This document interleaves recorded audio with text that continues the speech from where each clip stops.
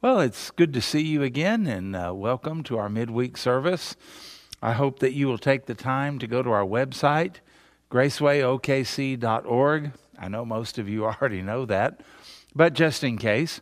And if you'll look under the resources tab, and you'll find in there where you can get information about our church, what we're doing, and all that, and also find our newsletter. And the newsletter is important because, especially for members, you can keep up with one another and find ways to minister to people, to pray for them, people that might need a phone call or maybe even a card or a letter or something like that, or some type of ministry. And so we can keep that going, and we don't ever want to take those things for granted. You can keep up with offerings, and we do appreciate and encourage you to continue to give. And we need that, and our expenses continue to go on, as you know. And we are also going to be opening more things up as time goes on, and we want you to be aware of those things. So look at the newsletter, and you'll find things to pray for and things to kind of keep yourself connected and informed on that, and it's very important to do that. We have been looking in the Psalms, and currently we're in Psalm 103. We're all familiar with the first part of it. Bless the Lord, O my soul, and all that is within me, bless his holy name. And last week we talked about some of the reasons why David would say this. Why would he talk to himself? He's not saying, all of you bless the Lord. I mean, that would be a good thing. There certainly would be nothing wrong with that, except David's not saying that. He's saying, bless the Lord, O my soul, talking to himself, challenging and commanding himself to do what he ought to do and not to forget his benefits. We tend, as humans, to sink into this thing of, well, the Lord really hadn't done anything for me. If we had a group of 100 people here, and I were to say something like this, and I mean, I've done this, and what has the Lord done for you lately? And crickets, you know? And maybe there's somebody who said, oh, I almost got hit by a car, or my great aunt, had COVID and she's home from the hospital now. And those things are legitimate. I don't mean to be putting that down at all. But we tend to think about the fact that God hasn't really done anything for us unless we've avoided a car wreck or unless we've had an answered prayer, that we can visibly see. Other than that, we might just kind of say, well, I don't really think that the Lord has done anything for me. That's our natural human condition. I think our study in Exodus on Sunday morning will show you that that's typical even for the people of God who have been delivered from Egypt, who walked through the Red Sea. But by the time they get to a certain condition, it's like, well, what are we going to drink? And what are we going to eat? Oh, the Lord's just brought us out here to die. You ever felt like that? Maybe you didn't actually use those words, but you just kind of got depressed. And I'm not talking about the type of depression that's organic, where there's an actual physical cause, chemical imbalance or something. I'm talking about the purely emotional thing that we allow ourselves to sink into because we think that life is not going well, or it's not fair, or God's not doing anything. You ever know anybody like that?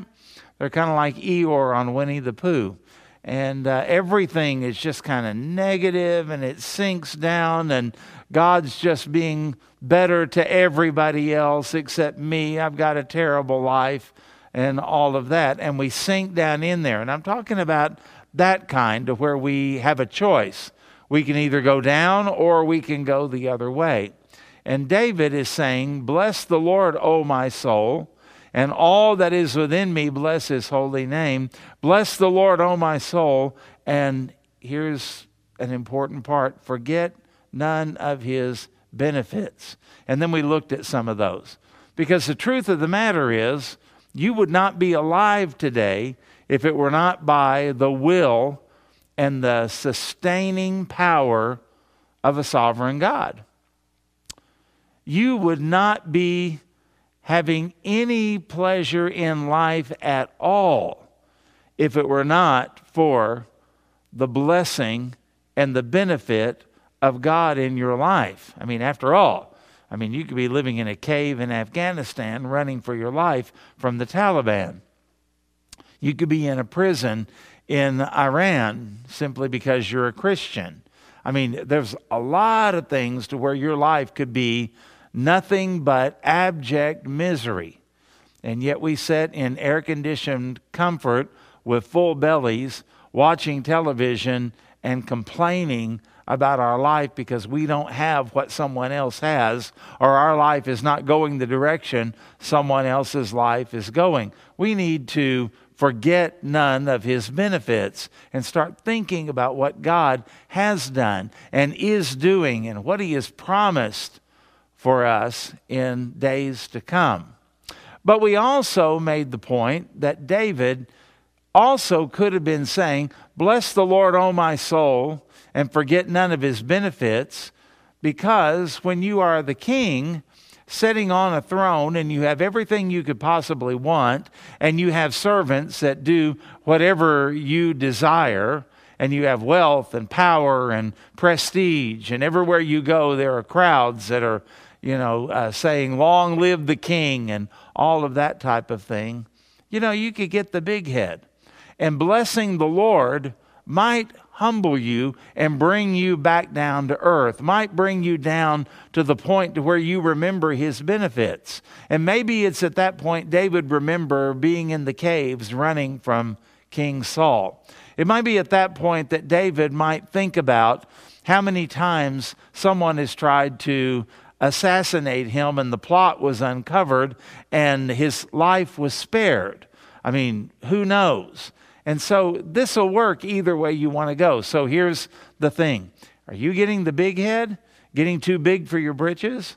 Are you kind of forgetting about God, living independently of God, and just kind of acting as though God owes you?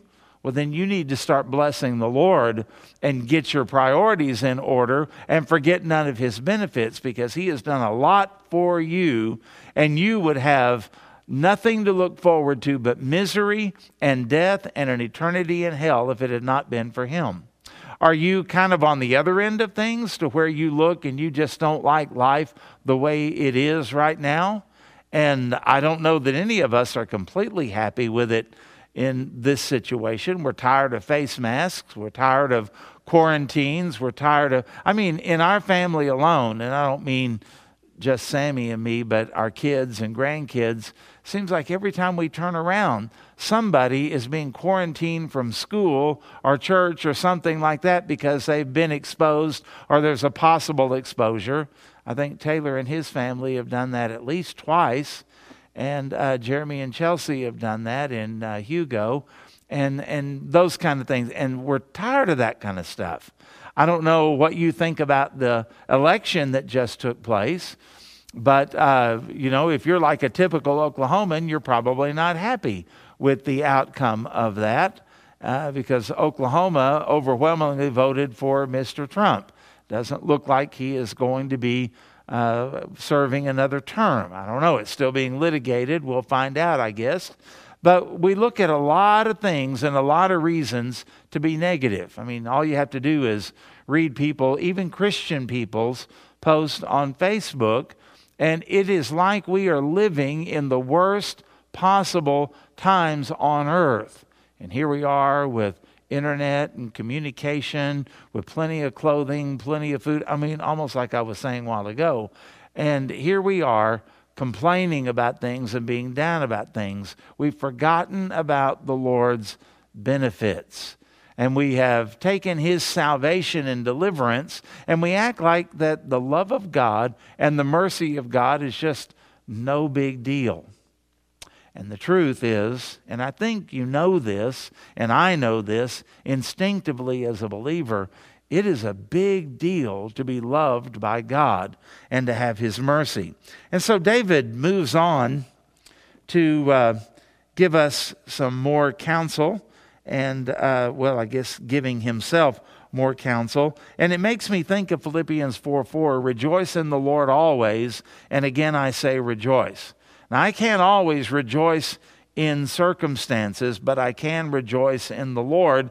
And that's kind of what he means. It's in the same vein as blessing the Lord. I may not be able to say anything good about my circumstances, but I can say something good about the Lord, can't I? The Bible says in verse 6, Psalm 103, verse 6, follow along with me. The Lord executes righteousness and justice for all who are oppressed. Verse 7, he made known his ways to Moses and his acts or his deeds to the children of Israel. The Lord is merciful and gracious, slow to anger, aren't you glad? And abounding in mercy. He will not always strive with us, nor will he keep his anger forever. He doesn't hold a grudge, does he? Verse 10, he has not dealt with us according to our sins. What would that look like if he did? Nor punished us according to our iniquities. Now, you may not be the worst sinner on earth. You may not be the worst sinner in Oklahoma City. You may not be the worst sinner in Graceway. But you've got enough, and you've got enough to send you to hell. You've got enough that God would be absolutely just and righteous in putting you into eternal misery, being under his wrath for eternity. You've got enough of that. And yet David is stopping to think about the fact that even if my life as a human being were not so good, were not so blessed, I still have a lot to rejoice over and bless the Lord for, because I'm not in hell and I'm not under the wrath of God. See, that's a good thing. And that's the starting point for all of us. That ought to lift us up out of our doldrums. I've been favored by God, and I'm under the covering of the blood of Christ, shielded from the wrath of God that I fully deserve because of the sacrifice of an innocent one, the God-man, who fully paid for all of my sins.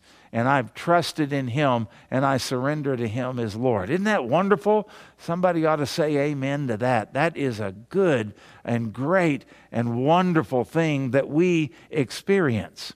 But if we break these verses down and we think about why we should rejoice in the Lord or bless the Lord or say good things about the Lord, and why we should trust in him and find our hope in him, the first thing that I would call your attention to is because the Lord is unstoppable. Did you notice when we got in verse 6, it says, it doesn't say will execute righteousness, not someday, not in the eschaton, the end of the age, but it's present tense. The Lord right now executes righteousness and justice for all who are oppressed.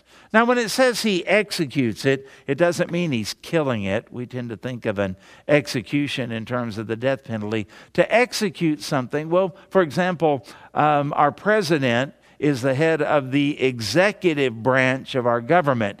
The Congress is supposed to make the laws. The Supreme Court is supposed to make sure that those laws line up with our Constitution. And the president in the executive branch is to execute those laws or make sure that they are carried out. What is David saying here? The Lord, right now, present tense, is carrying out righteousness and justice for all who are oppressed. That's what he is doing now. He's unstoppable. Now notice David doesn't say the Lord would do this if we had the right kind of leadership. The Lord would do this if we had the right kind of laws. The Lord would do this if people would stand up and vote right or act right or whatever. He doesn't say that because the Lord is unstoppable. No matter who's on the throne, no matter how his people are acting, no matter what is going on in the culture, this is what the Lord is doing. Now, we don't always see it and we don't always understand it, but the Bible says this is what is being done. Now, think about it. People and governments are corrupt, period. You know, they're kind of investigating voter fraud right now. Well, one of the things that we know is in every election there is always voter fraud. There are always ballots that are declared ineligible or unfit, or they call them a spoiled ballot.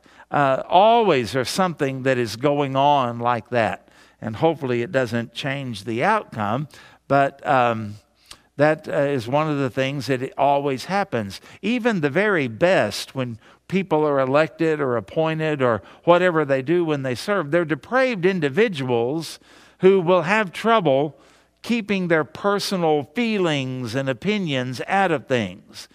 It's got to be hard to be in a position of power and not use that power for your own benefit or the benefit of people that you love. It's got to be difficult. And that's always going to happen. That is nothing new. George Washington struggled with that. Abraham Lincoln struggled with those types of things, just like you do and I do. And the Lord looks past the powerful who are corrupted, and He is the one who keeps records and one day will set everything straight. And sometimes we even see it now. Sometimes there are government leaders who have horrible plans to carry out, and they die of a heart attack.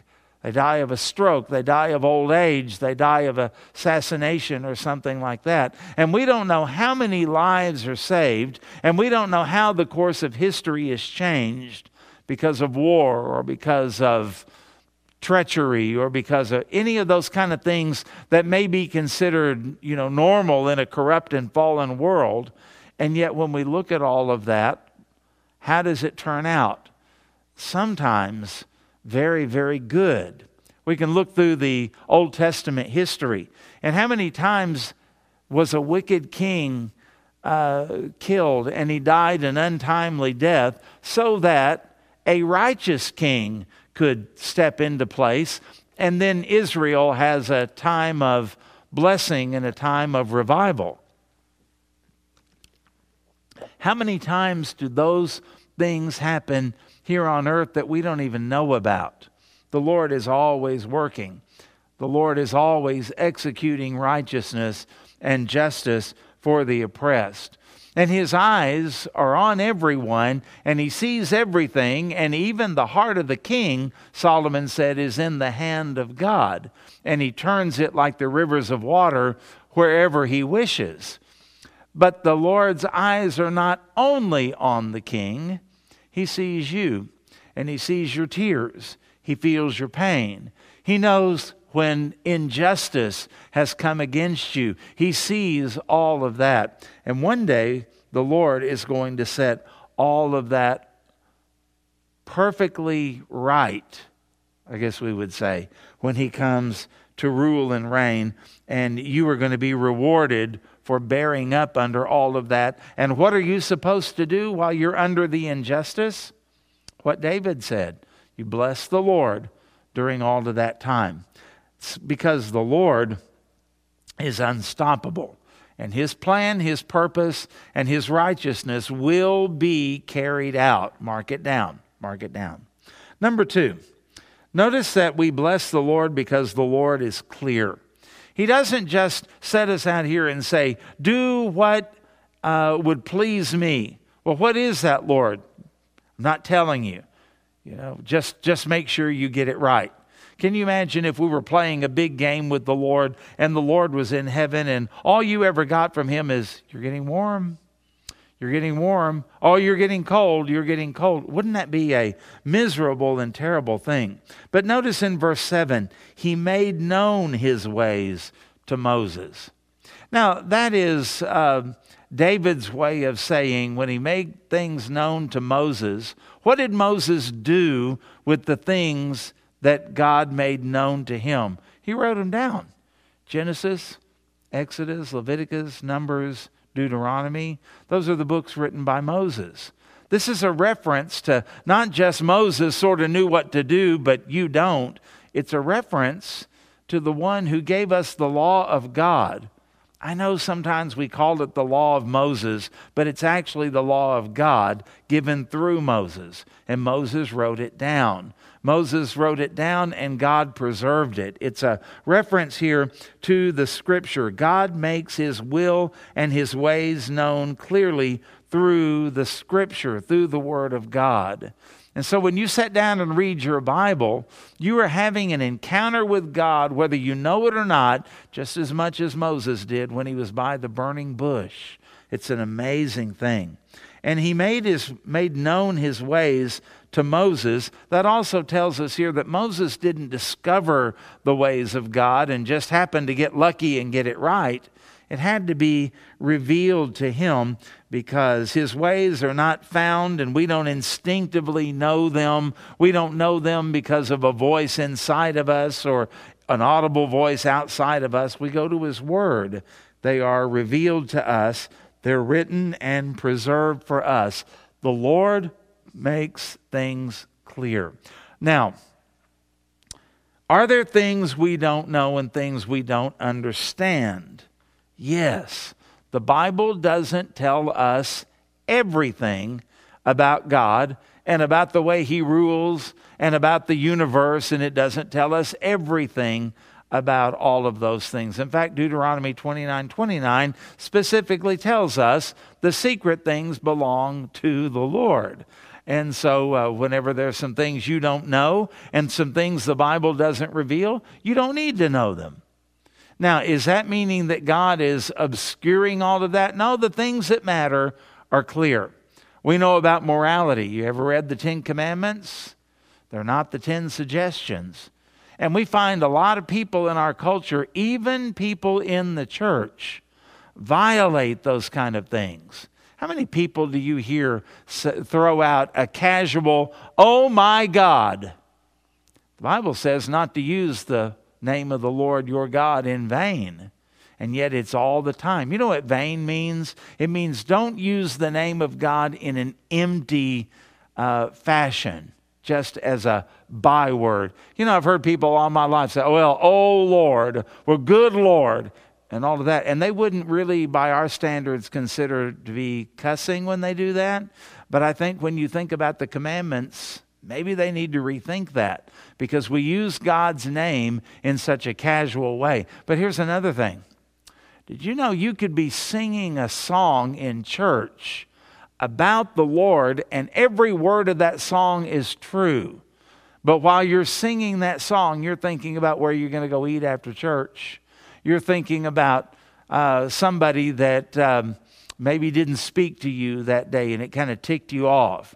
You're thinking about what a lousy job the Sunday school teacher did, or you're dreading the preaching or something like that. And yet at the same time you're singing about the glory, the majesty, and the splendor and the sovereignty and the greatness and the holiness of God. That would be using the name of the Lord your God in vain because you're not thinking. You're being casual and you're being flippant about all of it. And we do those kind of things all the time, don't we? You think about the command where it says, "Thou shalt not commit adultery." Oh my goodness, you talk about shutting a nation down. We are a nation of adulterers, aren't we? Think about the pornography epidemic.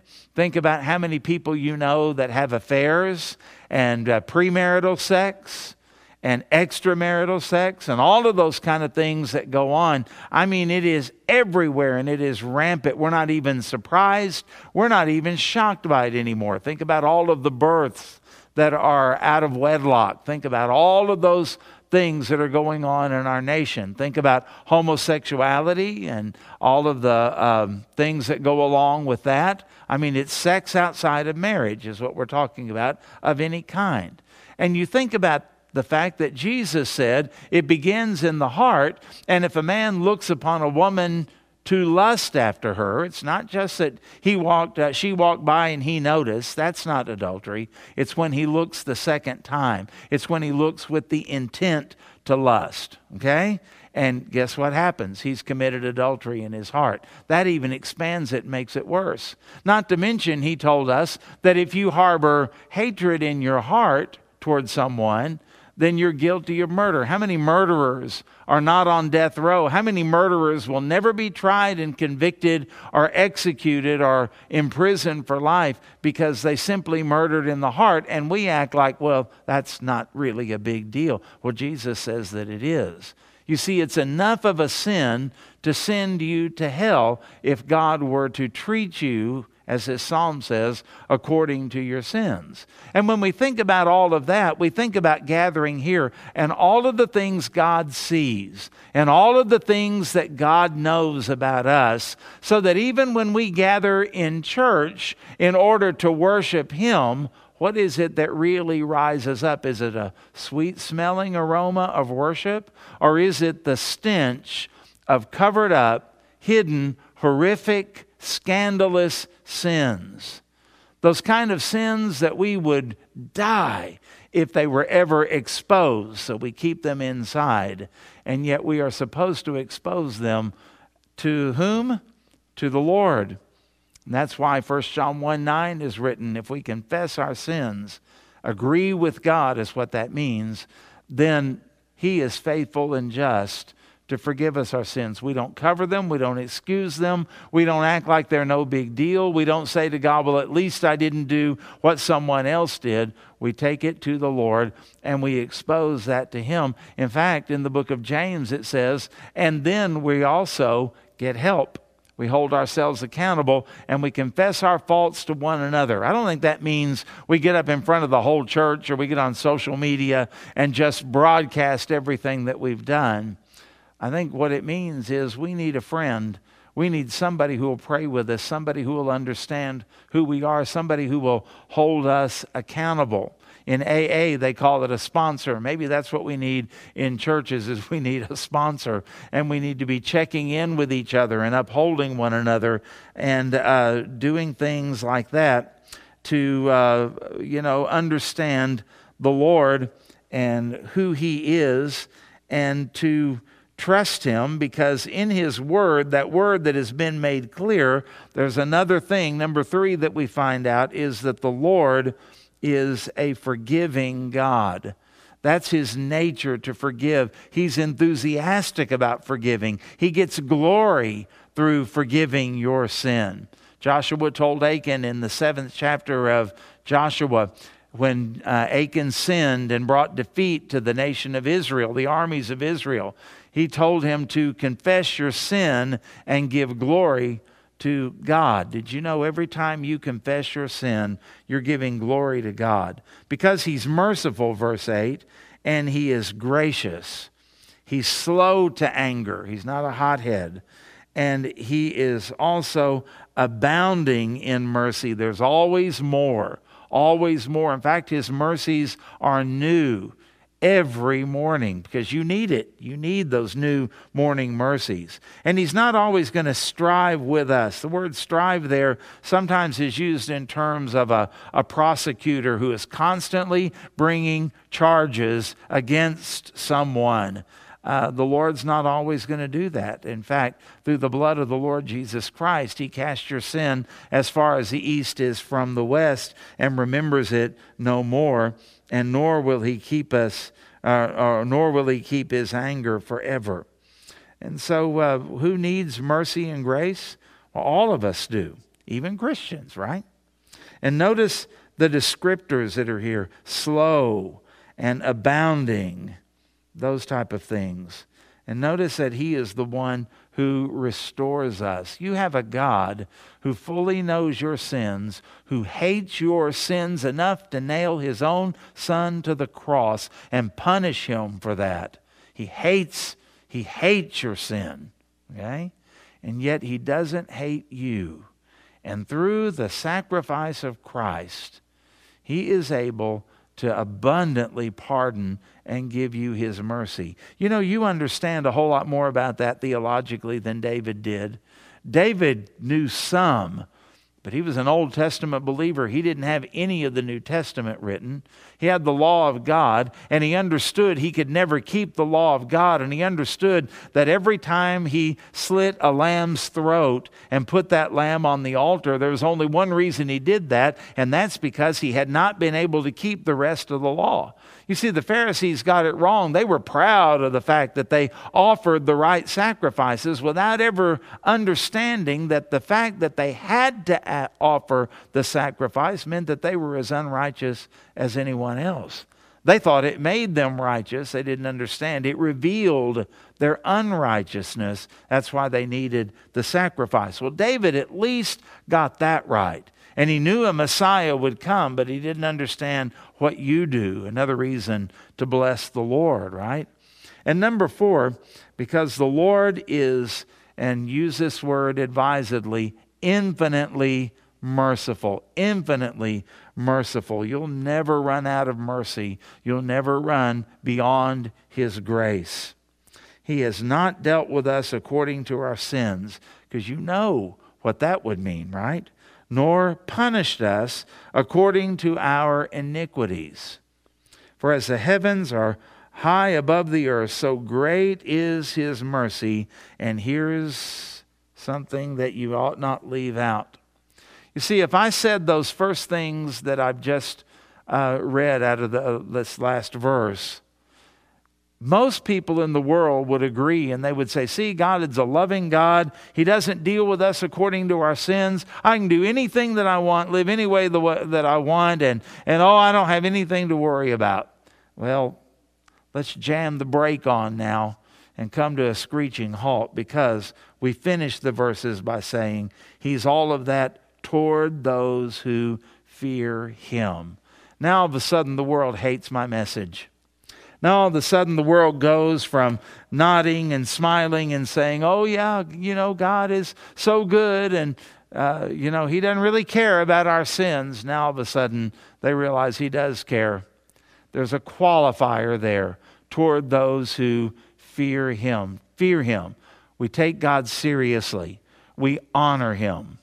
We bow before the cross, and we accept the payment of Jesus Christ on that cross as the only way that we could be forgiven, and that His death is complete atonement. It covers all of our sin, and the price is paid for in full, and we yield to Him as Lord and Savior of our lives. Jesus is Lord is the cry of the church. This is great news for those who are qualified by that last line. Those who fear Him receive infinite mercy. Those who don't receive His wrath, and they are dealt with one day according to their sin and according to their iniquity, and punished accordingly. And that's a terrifying thought. If He doesn't deal with us according to our sins, it's because a sacrifice has been offered, and a specific sacrifice, not just any sacrifice. You see, even Cain and Abel, one sacrifice was accepted and one was not. That's what we need to think about. If you're offering the unacceptable sacrifice, the sacrifice of a reformed life, the sacrifice of turning over a new leaf, the sacrifice of going to church or something like that, you're going to die and go straight to hell. There's only one sacrifice God accepts, and that is the sacrifice of His Son, the spotless Lamb of God that was pictured in the Old Testament lambs that were offered, the lambs that David would have offered. And a sacrifice that can absorb His anger, and that is only and totally the Lord Jesus Christ. Have you trusted in that sacrifice alone? Alone is an important word for your salvation. It's grace alone, faith alone, through the Word of God alone, and through Christ Jesus alone. That's the only way that you can be saved. And that is the reason to bless the Lord regardless of your circumstances. Think of what He has done for you. Think of how He treats you, and maybe even think about how He doesn't treat you. And when you go to the why, it's not just because you have a charmed life or you're a good person or you're, one of His favorites or something. It's all because of the cross of Jesus Christ and the one who died on that cross, who sits at the right hand of God the Father with nail prints in his hands and feet. To God be the glory. Bless the Lord, O my soul, and all that is within me. Bless his holy name. Hallelujah. Amen. And may the Lord bless you.